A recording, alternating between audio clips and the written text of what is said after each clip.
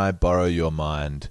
Episode 1. How exciting is that? Imagine that. You're listening. If you are listening to this, it's probably like 2 of you.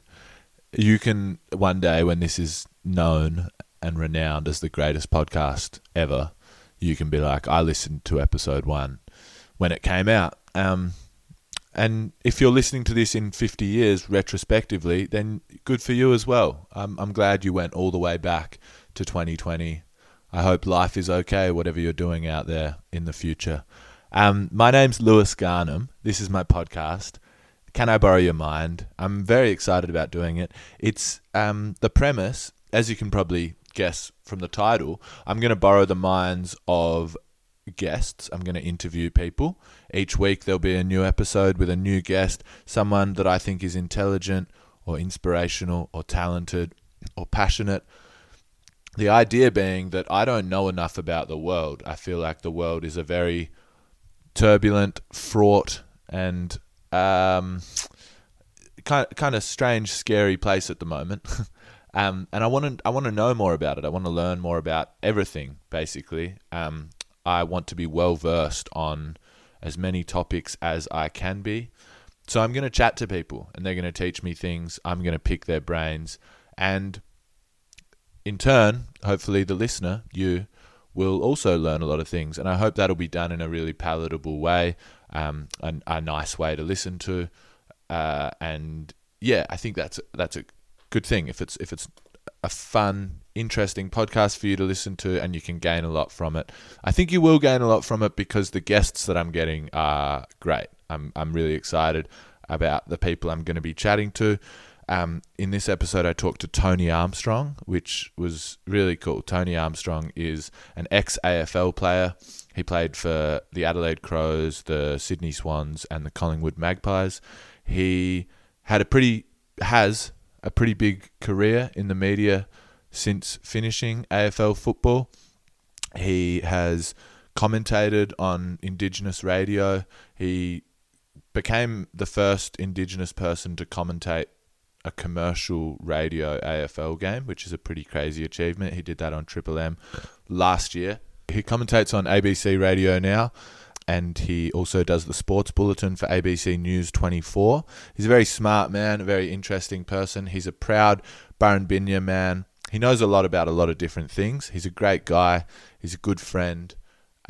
He also hosts Yokai Footy on Wednesday nights on NITV. So yeah, that's a pretty crazy list of achievements. Obviously, I was very keen to get him onto this podcast, and I think it's a great way to kick off the podcast talking to Tony. We talk a lot about the AFL, what it's like being an AFL player on field and off field. We talk about his time at Sydney Swans and playing alongside Adam Goodes, who he grew up being inspired by. And we talk about a little bit about what happened to Adam Goodes at the end of his career and how Tony felt during that time. We talk about racism generally in Australia, the Black Lives Matter movement, and Aboriginal deaths in custody. So we talk about some pretty upsetting things. But I think it's a really good, really interesting chat. Tony's a very smart person, and I think you'll enjoy listening to him speak about these things. I recorded this on the lands of the Wurundjeri and Boonwurrung people of the Kulin Nation. I pay my respect to their elders, past and present, and to any First Nations people who might be listening to this podcast or not listening to this podcast. Either way. And I'll also just point out that it was recorded on Zoom, this podcast, and there's a few glitchy moments. Also, we jump straight in, like the intro where I sort of said hello to Tony got cut off, and it also ends abruptly. Zoom was glitching out a bit. I mean, you can't complain about that, can you really? I'm in stage 4 lockdown in Melbourne. What would you have me do? Break the rules so that I can provide a more quality audio of my podcast? No, you wouldn't want me to do that. So, let's all just be a bit understanding of that situation. The intro music at the beginning of this podcast is by a band called Silt. They're a great Melbourne band. I've seen them live a couple of times and I would highly recommend checking them out. Go see them live when this pandemic ends. You can like their Facebook page, Silt Melbourne, SILT, or follow them on Instagram, silt_music, and yeah, get into it. Let's go straight to the podcast now. I hope you enjoy it. Please rate it. Give it a 5-star rating if you like it. There'll be a new episode each week, and subscribe to it because you're going to love it. This is Can I Borrow Your Mind with Lewis Garnham and my first guest, Tony Armstrong. Cheers.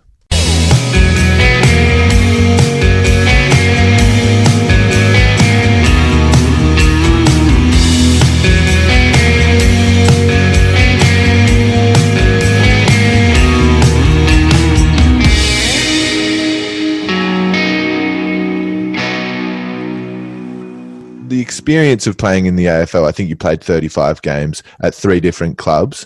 The experience off field, all the just that sort of fascinates me, that whole world. I don't know much about the AFL world, but was that overall a positive experience for you, those years of your life, or was it a hard time for you? Or how did you, when you look back on your AFL career, all the off field stuff, how did you feel about it?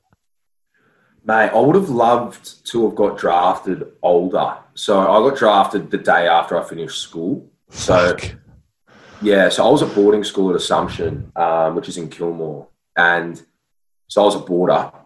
So I did my media exam on the Friday with a good friend of ours, Jamie Harding. We both finished school the same day, and we went over the road. His father lived over the road, Big Bryza. And we had a couple of beers, and then I caught the train back home to Mum's. The next morning I wake up, I get drafted.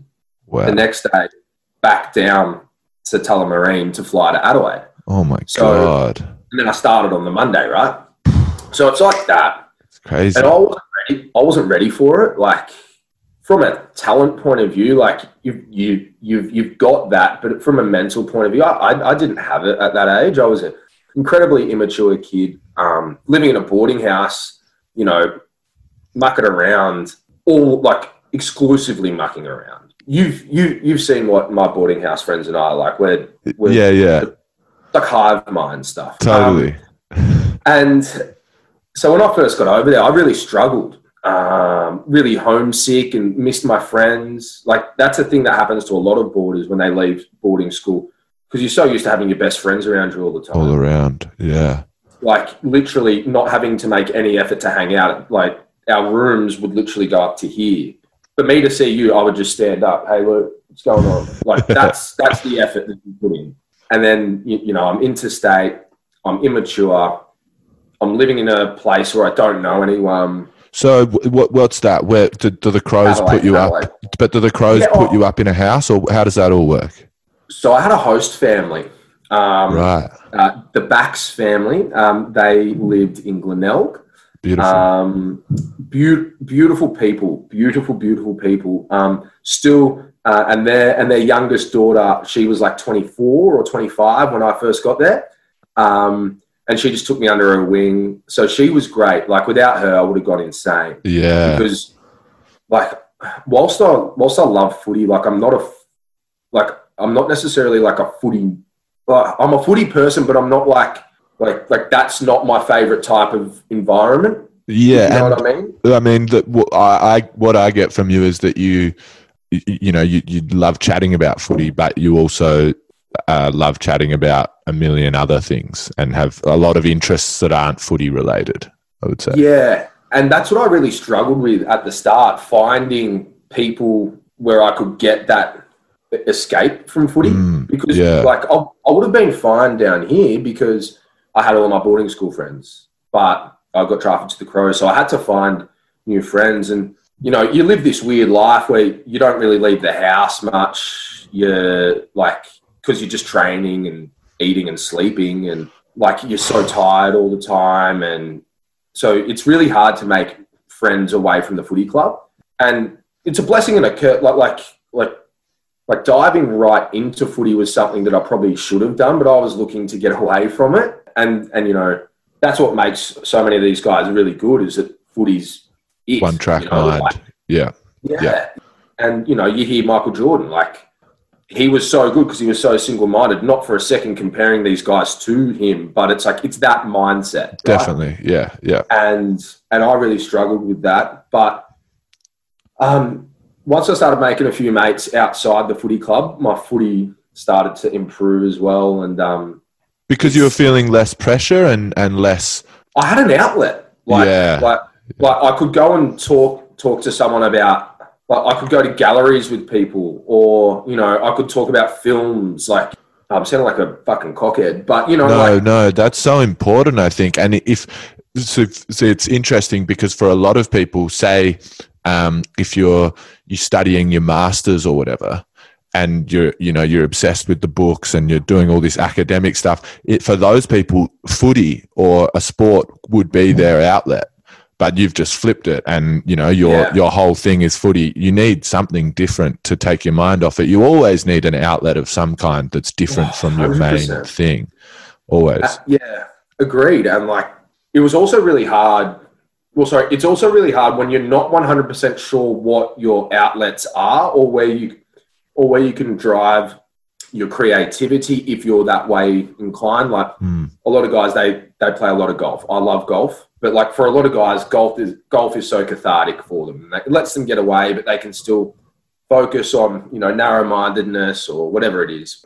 And I love golf, but for me, it's like what do I find creative? Like I love, as you know, like I love coming up with is there a joke in this, or is there a sketch in this? Yeah, I reckon this is funny. Like I've got that's how my mind works, and I need and it took me a while to realize that was what it was. Yeah. And then once I did, I started loving it because I was more confident in who I was, and I knew what I needed to tick. So when I went to all the other clubs, it was like, yeah, sure, hang out with the footy guys all the time, but I've also got my other interests, and I dove into them, and then that made footy far more enjoyable for me, because at the start, I must admit, I really hated it. I think it makes total sense. You always need that. And I think you especially need that creative outlet at all times. I know I do as well. It's just like, yeah. And like, it might not even be actually making anything, but it's like sitting around with people who are the same, and like actually, creating a world, and then creating characters within it, and then playing them off against each other and going, this is fucking funny. And it can be as simple as just shit talking, like just stupid chatter that's meaningless, nonsense. But it's a bit creative, It's that nonsense, but it's sort of brain stimulating in some way. Everyone's being a bit weird, and I think. And you're creatively building off everyone. Totally. Yeah, it's a little world. Yeah. So by the time you got to Sydney, were you feeling good about footy and enjoying your time and everything? Loved it. Yeah. And it was a dream. It was a dream to get to the Swans. Yeah. Yeah, you supported the Swans as a kid, I think. Yeah. Supported the Swannies. Was there for Pluggers 1300th. Was there for the 2005 Grand Final, which we won. Yeah. And then like when I got there, it was just like I'd already met Mickey, and I already met Goodsy and Jets on the Indigenous camps and stuff. So Mickey, I wasn't a player at the time. He'd retired, but he was around. Yeah. But it was honestly, I was like a kid in a candy store, man. It was amazing. Were they, I saw on Yokai Footy, you were chatting with Ross Lyon about the importance of Indigenous mentors at clubs. And I think you were chatting with him about the need for clubs to have a proper person in a role that is always doing that job. And I think Ross was saying that naturally experienced Indigenous players sometimes just pick that role up. And when I was hearing that, Goodsy came to my mind. I can just assume that he would be a great mentor for young Indigenous players like you. Is that an accurate assessment of him? 100%. I think, because the point that we were making about having that role within the club is like, it's hard enough making it into the AFL. It's then hard enough keeping your spot. Then it's hard enough being good, like being a good player. it's hard enough having all the scrutiny, all that kind of stuff, balancing your work and your life and all that kind of stuff. It's hard enough having your own family and doing all those things and, you know, studying or whatever it is for life after footy. And then on top of that, imagine being like, and then it's just, by a lot of clubs, it's just expected that because you're an old Indigenous guy, you'll do this as well for us. Yeah, yeah. You know what I mean? Like fucking hell, man. I'm exhausted. I'm exhausted hearing that list. I know, it's like eating right, training hard, training well, setting goal. But like when do I get to relax? Yeah, I mean, oh, cool. By the way, we just drafted an Indigenous kid, so he's going to live with you until we find a place for it. Yeah, you're essentially going to take on the role of like a youth worker on top of all the other things that you're doing already. Yeah. Am I getting like, and this isn't reflected in my salary or, you know, you know, totally. Obviously not complaining about the money the guys get. That's just making a point. Yeah. And then it's like it's just extra work, isn't it? Yeah, it is. It's extra work. And the amazing thing about like the Indigenous culture and a lot of these guys is that they just don't bat an eyelid. They just go, fucking oath, I want to look out for him. I want to look after him. Like Andrew McLeod basically took me in. I basically lived at his place 3 nights a week. He couldn't kick me out.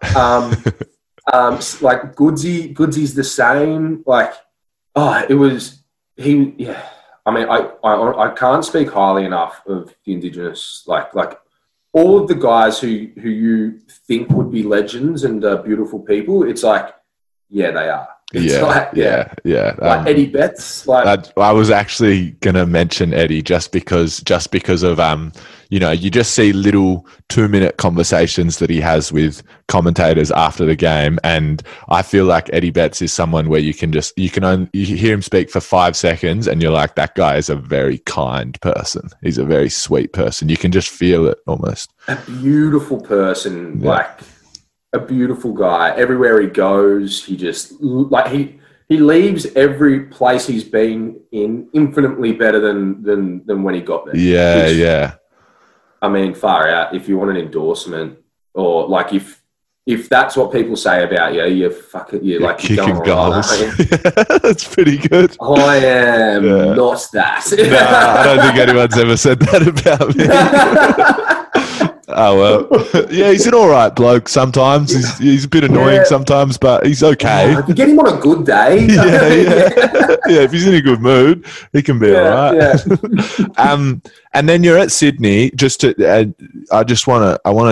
a bit of a darker tone, but you were at Sydney during some of the period, or I'm not sure all of the period, or some of the period where Adam Goodes was getting booed. Yeah, so I found myself classically in the stands as the emergency in that game where he got vilified. And so Tommy Mitchell and I were in the stands, we're emergencies, and the next, so we left the game at halftime because we had like a dog o'clock flight to Canberra the next day to play like Aspley or something like that. That's Queensland, but like one of those NEAFL teams. Yeah. And so we leave the game. We go back to our hotel, and we just like jump on our phones, have a look at the score. Like we're just watching it in the room together, and like everything's shifted. Like you could just see the mood shifted. And obviously it was that incident where he got caught. He got caught. Yeah. And then, like, obviously all the fallout happened, and it was fucked, because I just remember feeling so fucking helpless. Like, this is my hero, one of my heroes, so many people's hero, and you're just watching people fuck him up. And there was literally nothing any of us could. Well, sorry, I don't even know if I tried to do enough. Like, we would just stick up for him, like arguments, all this kind of. But I would say, and this is just my little personal opinion, but I would say it's not as much on people like you and even people within the footy club, but especially Indigenous people. I think just fucking white people, you know, I think there was some people doing terrible things throughout that whole period and making this guy feel like shit, and it was so horrible. But I think even people like myself, I was always like, this is ridiculous. Why is this guy getting booed? But I could have fucking gotten in more arguments with people. I could have, you know, told people. I could have, you know what I mean? I feel like the onus was on people like me, white people, to stand up for this guy a bit more. And when I watch the final quarter, that documentary, it makes me really sad and really guilty. And it's just a horrible feeling. Mate, I can't. I've watched that twice. The second time I watched it, and then so the first time I watched the final quarter. No, sorry, I'm thinking of the Australian Dream. The final quarter is the same. Yeah. So like the final quarter I've watched once. I can't watch that. And the Australian Dream I watched twice. The first time I watched it at the premiere, and I nearly fucking. It was at MIF last year, and I nearly, like, I almost had to walk out. And then the second time, I watched it, and then I did like a talk to a whole heap of government people, and I just had to up and leave. Like, I didn't even make it through. I get so upset, hurt, and angry, and like I end up being like a fucking caged wildebeest. I'm like that. I can't control my emotions, so I just have to get the fuck out of there. Yeah. It's those films were amazing, but we haven't fucking learned shit. Well, this is what I wanted to talk to you about. Like, do you feel? I mean, firstly, I want to put, just at the start of this, I want to put a little thing of like, firstly, I feel a bit like funny, you know, obviously as an Indigenous man, you always get asked, you know, how are you feeling about this, or do these things affect you? And I'd want to make sure that that's all right for us to go into this territory. Okay. Of course. With all the Black Lives Matter stuff and the Aboriginal deaths in custody and everything, and I feel like there was a lot of racism that came out on the internet in the last few months while this has all been going on. Do you feel like, fuck, like, you know, the Goodsy thing happened a while ago, and can you see any progress, or do you feel like we've just, how do you feel? Zero. Yeah. Zero progress. Like, I'm really cynical about it, I must admit.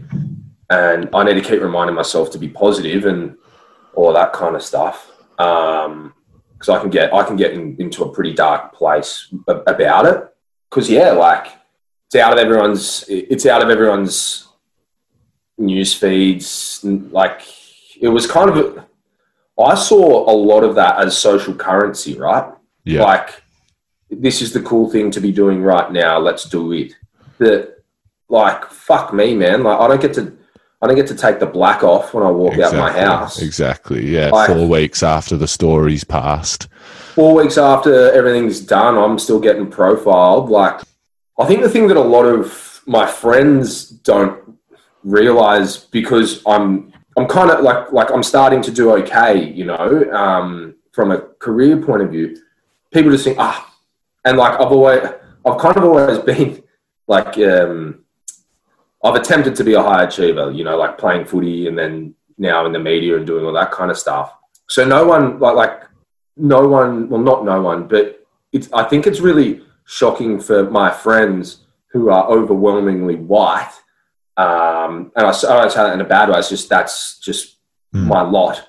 And I love them. It's really shocking for them to hear what happens to someone who in their group, they will perceive as someone who is achieving.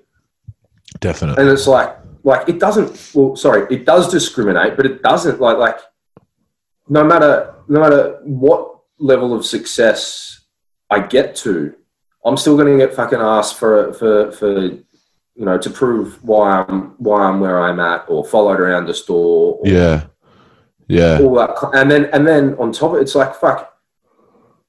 right, like nothing happens to Rio Tinto, who blow up a fucking 45,000-year-old cave, which has, you know, like that should be one of the most sacred sites in the world. Like we care about Stonehenge. Like obviously Stonehenge is amazing, and rightly so. It's an artifact from a time before us. Yeah, but why isn't that care shown with Indigenous things? I mean, especially it's the oldest surviving culture in the world. I heard Lydia Thorpe speaking recently, and she was sort of saying, I don't just want my people, Aboriginal people, this is her words, to be recognised in the Australian Constitution. I want the Constitution to be completely changed so that you know, Aboriginal people should be at the forefront of it, and the culture and everything should be one of the most important things about Australia, because it is. No, it should be the thing. It's right? It's like, the thing. It's the true Australia, isn't it? Like how? But like, I just don't understand. Like this is like, if you had a race from like the land before time living in your country, you know, a race that have survived fucking ice ages, crusade, like everything that you think is old, we were here before. Yeah. Like, wouldn't you be like, holy fuck, man? Like, this like we are the export. Yeah. You know, like, yeah, totally. Like our export shouldn't be coal. It should be fucking Indigenous culture. Come learn some shit off us. And I mean, and in a practical sense as well, learn about how to protect this land and how to help the climate and bush. Yeah, exactly. Burn your fucking land off properly. Yeah, Oh man, like there's literally so much we can learn about sustainability. You know, learning how to look after the land and let the land look after us. Like the way our architecture could be, and the way the architecture could work with the land to be ergonomic and all that kind of stuff. Literally so many ways to do things. But it's like, that's fucking classic England, isn't it, really? Yeah. You know, here's a ruby we'll have from here to the horizon. Anyway, I get quite worked up about that. No, I think you should. So do I. I think it's disgusting. And the Rio Tinto thing, especially like the fact that happened in the midst of a global Black Lives Matter movement and didn't really receive any media attention. Like it sort of just happened. And I don't know, no one was really talking about it. It's like, this is a fucking massive disgrace that they've done this. Oh no. And like even now, I think I think they've commissioned a coal mine somewhere in New South Wales, which is on another sacred site. Yeah. It's just like the government's it might sound like this is a throwaway line, but it's like the government literally don't give a shit about Aboriginal people, because if they did, we would see some kind of change. Absolutely. Right? Yeah. Absolutely. The proof is actually in the pudding, not in what they say. So like the Closing the Gap report, it is just disgusting. Yeah. And like our statistics every single year, they don't improve. They get worse. Yeah. Like we're actually getting worse, and our government's doing nothing to support us. Nothing. Then do you feel sort of angered by things like, you know, the sort of the ceremonial welcome to country at government events that they do, or whatever it might be, like little sort of token things like that? Like, because I feel like sometimes when I see things like that at event, that's what it feels like. It's like, well, what do you mean? Like all these young Indigenous kids are being locked away in prisons, but you know, you're saying a welcome to country before the event, and that makes it all okay. Like, yeah, depends what day you get me on. I think it's great to share the culture, and it's nice for people to see it. But I ultimately think it's done from a box ticking point of view rather than a true cultural change point of view, if that makes sense. So I agree. So like I'm kind of having my cake and eating it too there. Like I love people getting to see our culture and people who may not have seen it before. But then by the same token, it's like, well, what's the driving force behind this? Is this because we've got something in a policy that was written, in 2012? I sort of feel like sometimes, like when I used to live with my mum, I wouldn't clean the kitchen while she's at work, and just so that I do it in front of her so she knows. And I probably wouldn't even do a great job, but it's like, oh, she sees me like packing away those few dishes, like, oh, I've done enough. That's enough now. I don't actually care about her feeling good in her own home. It's about you me looking good. Yeah. So we're getting into the realm of does empathy exist? Like, altruism? Does true altruism exist? It's like if I help this old lady across the road, am I doing that for me or for her? But she gets across the road. That's the thing. Does it matter? So, I mean, far out. There's some way smarter people than us that can solve the issue of whether or not a welcome to country's a good thing or a bad. I don't think it can be a bad thing, but I'm quite cynical about it. Yeah. Yeah, I think that makes sense. I worry, and this is what I think I might have spoken to you about this, about the Black Lives Matter thing and stuff. I sometimes worry that, you have a big discussion like this and it's in the media finally, and everyone's talking about black deaths in custody and these sorts of things. And then, for example, all the blackface gets taken down off Netflix, which I think that's probably a good thing. I don't think it's good to have blackface on Netflix, but then I worry that that's like the end of it. It's like, oh, we took and you can just imagine the right-wing people being like, but we took the blackface off, what more do you want? Yeah, I know. Perhaps better life expectancy, less suicide, deaths in custody, child incarceration, general incarceration, disease, maybe some of those verticals. Yeah, possibly. If we could have a look at them, and then blackface off Netflix as well. That's almost like that should be like the cherry on top. Yeah. So, by the way, guys, we actually took some blackface off Netflix. Oh, thank you. Thank you. Yeah, that does mean a lot now because you've done all these other things, these really big things that the government and White Australia has made no fucking effort to do anything about. Literally no effort. Literally none. What was the other one I was going to say? Oh, yeah. So, like, my level of cynicism's so bad with this stuff, like the marches and all of that stuff. Like, fuck me. If I see one more little white fuck up the front, like, trying to lead chants for their Instagram, like, fuck off. Yeah. And also, it's like, if you ever want a brand new fucking widescreen plasma TV, mate, go to fucking North Fitzroy when one of those things is on, mate, because all the champagne socialists are fucking down marching. Yeah. And I'll just getting into their not even middle class anymore, upper class. Totally. And I would say also that a lot of them don't know any Aboriginal people or have probably never had a conversation with an Aboriginal person in their life. It's the right thing to do, darling.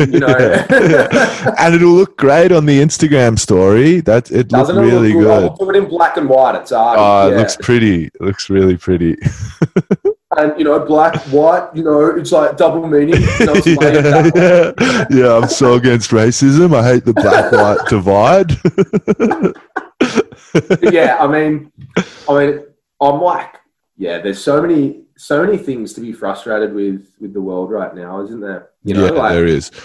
It's been, I must admit, this year's been very, very heavy. Like, I think for everyone, especially for black people, because we went straight out of the fires where our country was burning.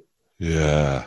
Straight into, Black Lives Matter, and people in Australia only picked that up because Hollywood got behind it, right? Yeah. So, and then when we did pick it up, we were like, oh, it's disgusting what's happening over in the States. It's like, well, hang on, let's actually reflect internally. Every single thing that or every single statistic that they're campaigning about fucking stop complaining, mate. Yeah. But they're campaigning about, I'm in my head about campaigning, complaining now. Help me out. Yeah. Is worse here. So like we've got worse everything here. And then like to your point before it, like everyone just shares it at you. So like you all of a sudden are elevated to expert, and it's just and whilst all of this is going on, below the surface, this fucking deadly pandemic, which you're more likely to die from than all of your friends, is going on. Like literally, even COVID discriminates.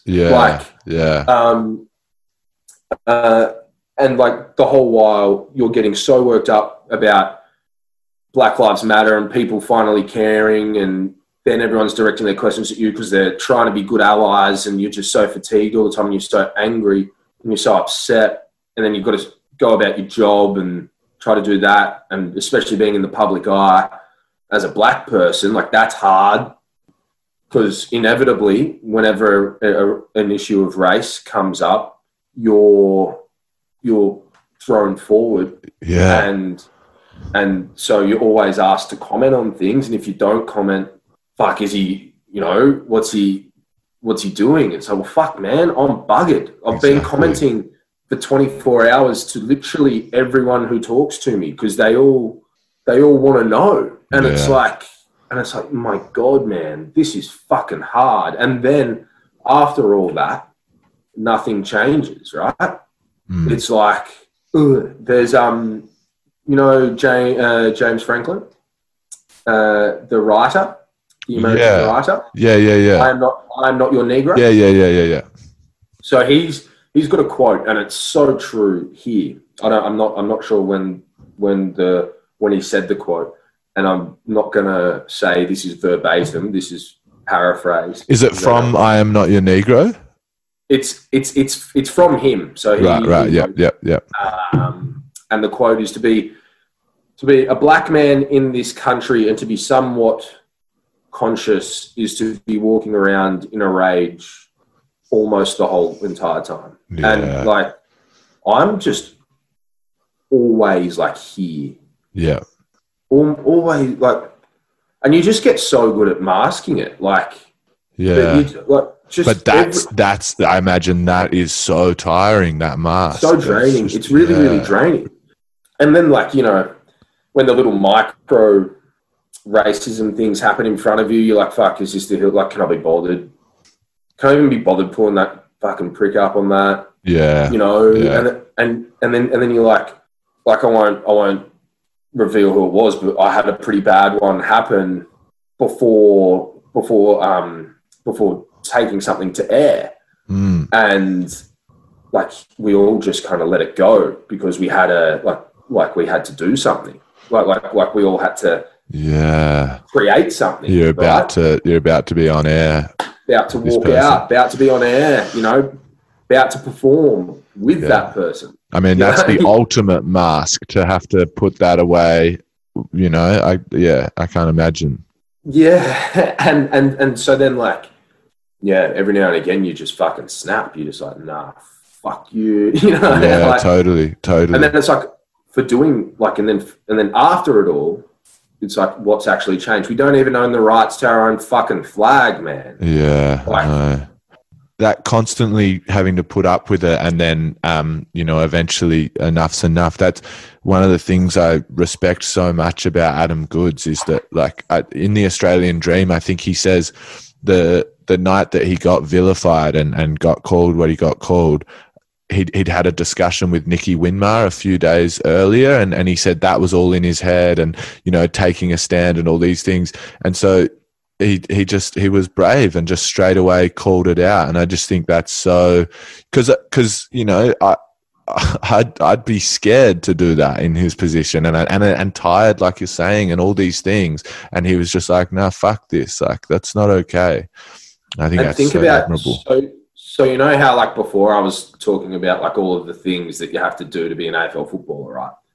So these are And then this is him in the middle of a game where people are trying to stop him perform, doing his best. And just like, and then to have racism in your work, fuck. Yeah. But yeah, so like Goodsy's.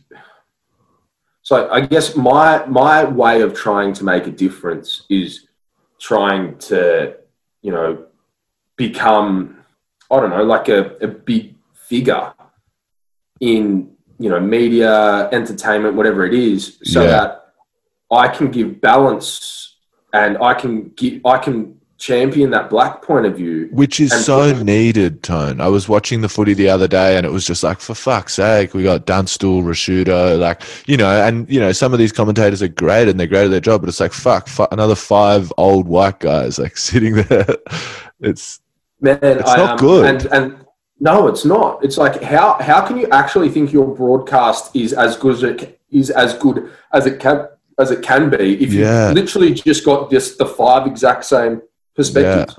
And it's like, so like I want to try to get to a position then where I can influence and bring people through behind me so that we've actually got in mainstream media, like we've got a strong voice. Because the biggest travesty for Goodsy was like there wasn't. So like even if the Goodsy stuff hadn't have happened now, I'd be able to do like a huge thing with the ABC and just. That's so true. Yeah. You know, but there wasn't. He didn't have that support in the commercial scale, did he? No. And you saw. This is what was so bizarre about it. You just every night you'd turn on the TV and you'd just see more white men discussing the situation without any Indigenous perspective the whole time, throughout the whole saga, no Indigenous perspective. It was like, it was really odd, really strange. Yeah, like people like Goodsy have helped me find my voice. And like the hard thing is like being like a black fella is you've got to be, we actually have to be better to just get to, so like, you have to be so much better just to get to the same level as someone. And then like to go up in the rungs, you have to be better again. Yeah. Because you're more highly scrutinized. Yeah. He's a great example of that, isn't he? Because he just like dual Brownlow medalist, all this stuff, and he was still scrutinized till the end. You know? It's like, what fucking more do you want from him? He's a beautiful speaker. He's a great guy. Like, articulate. He's got an education foundation that he set up with Mikio.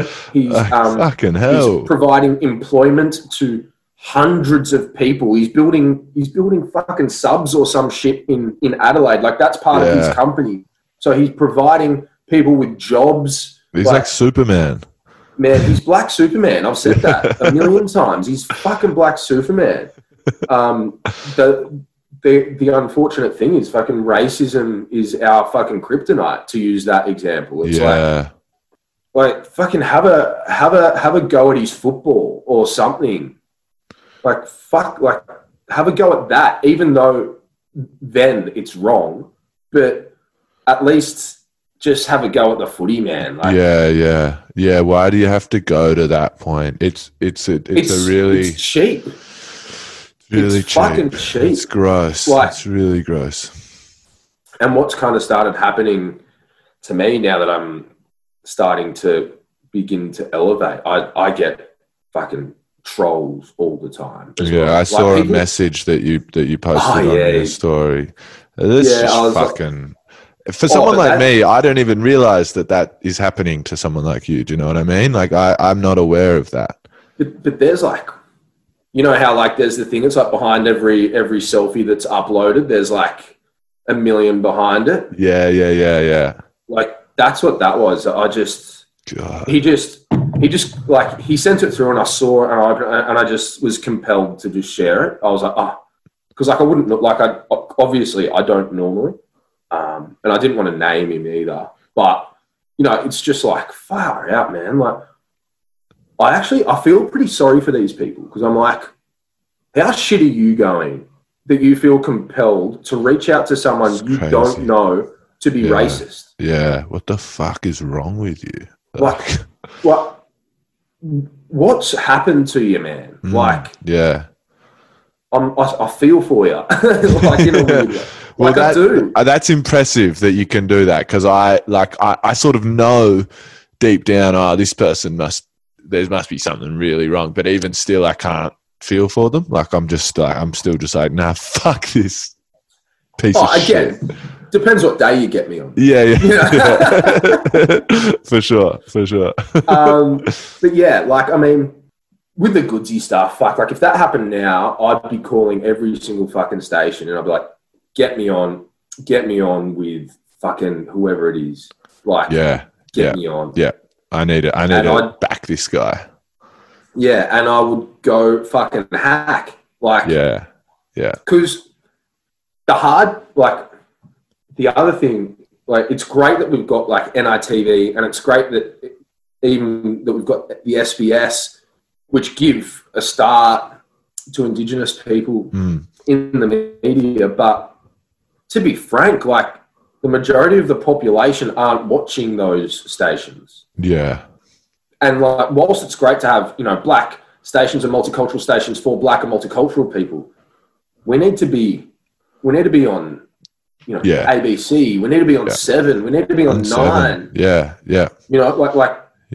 That's where we're going to get the cut through. Because I just think, like, as a general thing, like, for black kids and for white kids, especially, like, white kids need to grow up turning on Channel 7 and being like, some people look that way and they're successful as well, and they're, and just all these things. It's like, as a white kid in Australia, like, what's your experience of Aboriginal people? You learn a little bit in school, and it's like the shittest. It's like a lot of it's not true. And also it's like 20 minutes for the whole, like, you go to school for 12 years. I reckon I did like 20 minutes of stuff about Aboriginal Australia, and I'd say a lot of it wasn't true.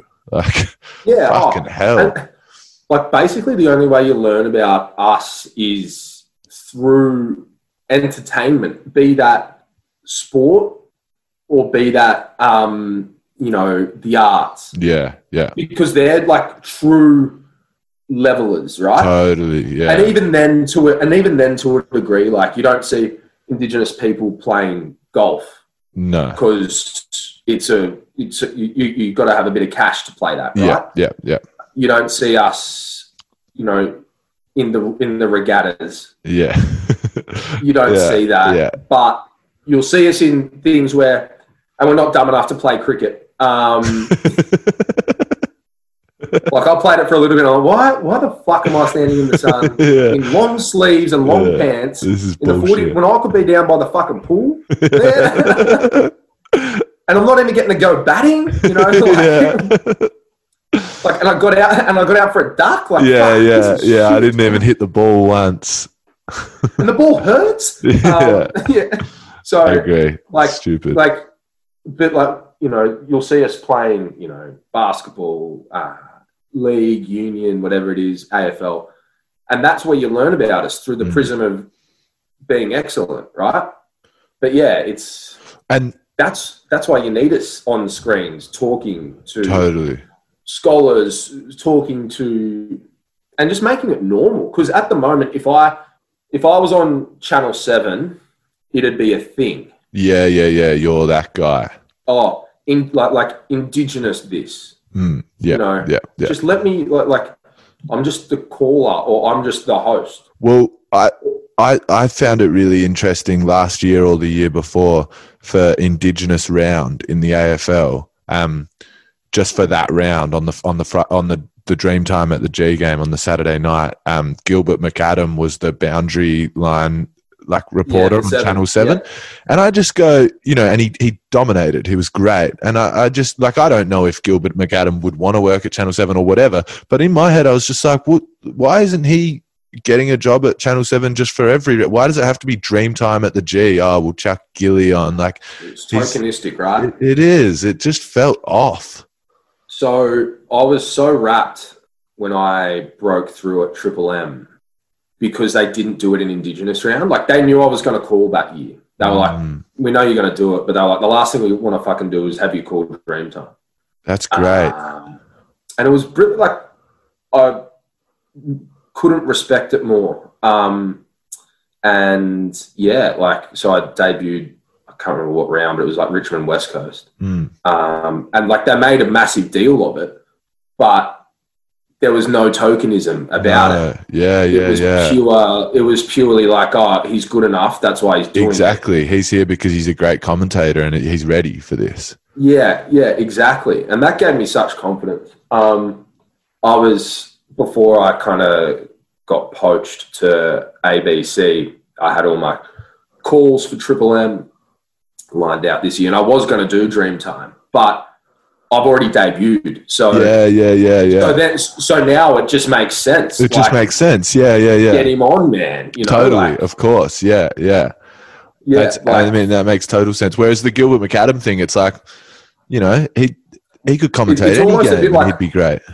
It's like, where's this come from? And then, so like, that's another thing. Like, I'm really wary of doing things just like, I don't like being wheeled out. You know? Yeah, totally. Because that happens a bit as well. It's like, we've got these people coming, let's get our Indigenous guy out there. Yeah, you know, it's Yeah. And I bet that feels a bit horrible, I can imagine. Yeah. Because it's like, you know, you're a great commentator and media personality. You know, that's you as a person. I just happen to be Indigenous guy. You know? Yeah, exactly. Yeah, I know. And like, because as well, like there's a lot of pressure with it as well, because like if I fuck up, like if I big time fuck up, that puts us back. Yeah. They go, oh, well, we saw what happened to Tony and we thought he was good. Yeah, you know, but when is that ever a concern for a white? When is it ever a concern? Yeah. If they fuck up, they probably get their job back. As I said, sorry about that. It's such an abrupt ending to the podcast. Tony and I sort of wrapped it up after that little chat and then said our goodbyes, but Zoom had already glitched out and stopped recording the last few minutes of our conversation. But yeah, I really enjoyed having a chat with Tony, and I hope you enjoyed listening to it. Yeah, he's a great guy. Follow him on Instagram, Tony Armstrong. You can probably like him on Facebook. And yeah, just get involved. Watch Yokai Footy on NITV on Wednesday nights. It's a great footy show where they have really good, honest discussions about AFL football and the world around it. And keep listening to this podcast. Rate it, subscribe, do all that shit. And I've got another great guest for next week. So I'll see you then. She's a really fantastic person and a really smart person. I can't wait for you to hear me chatting with her. I'm really looking forward to it. So yeah, have a good one. Thanks for listening.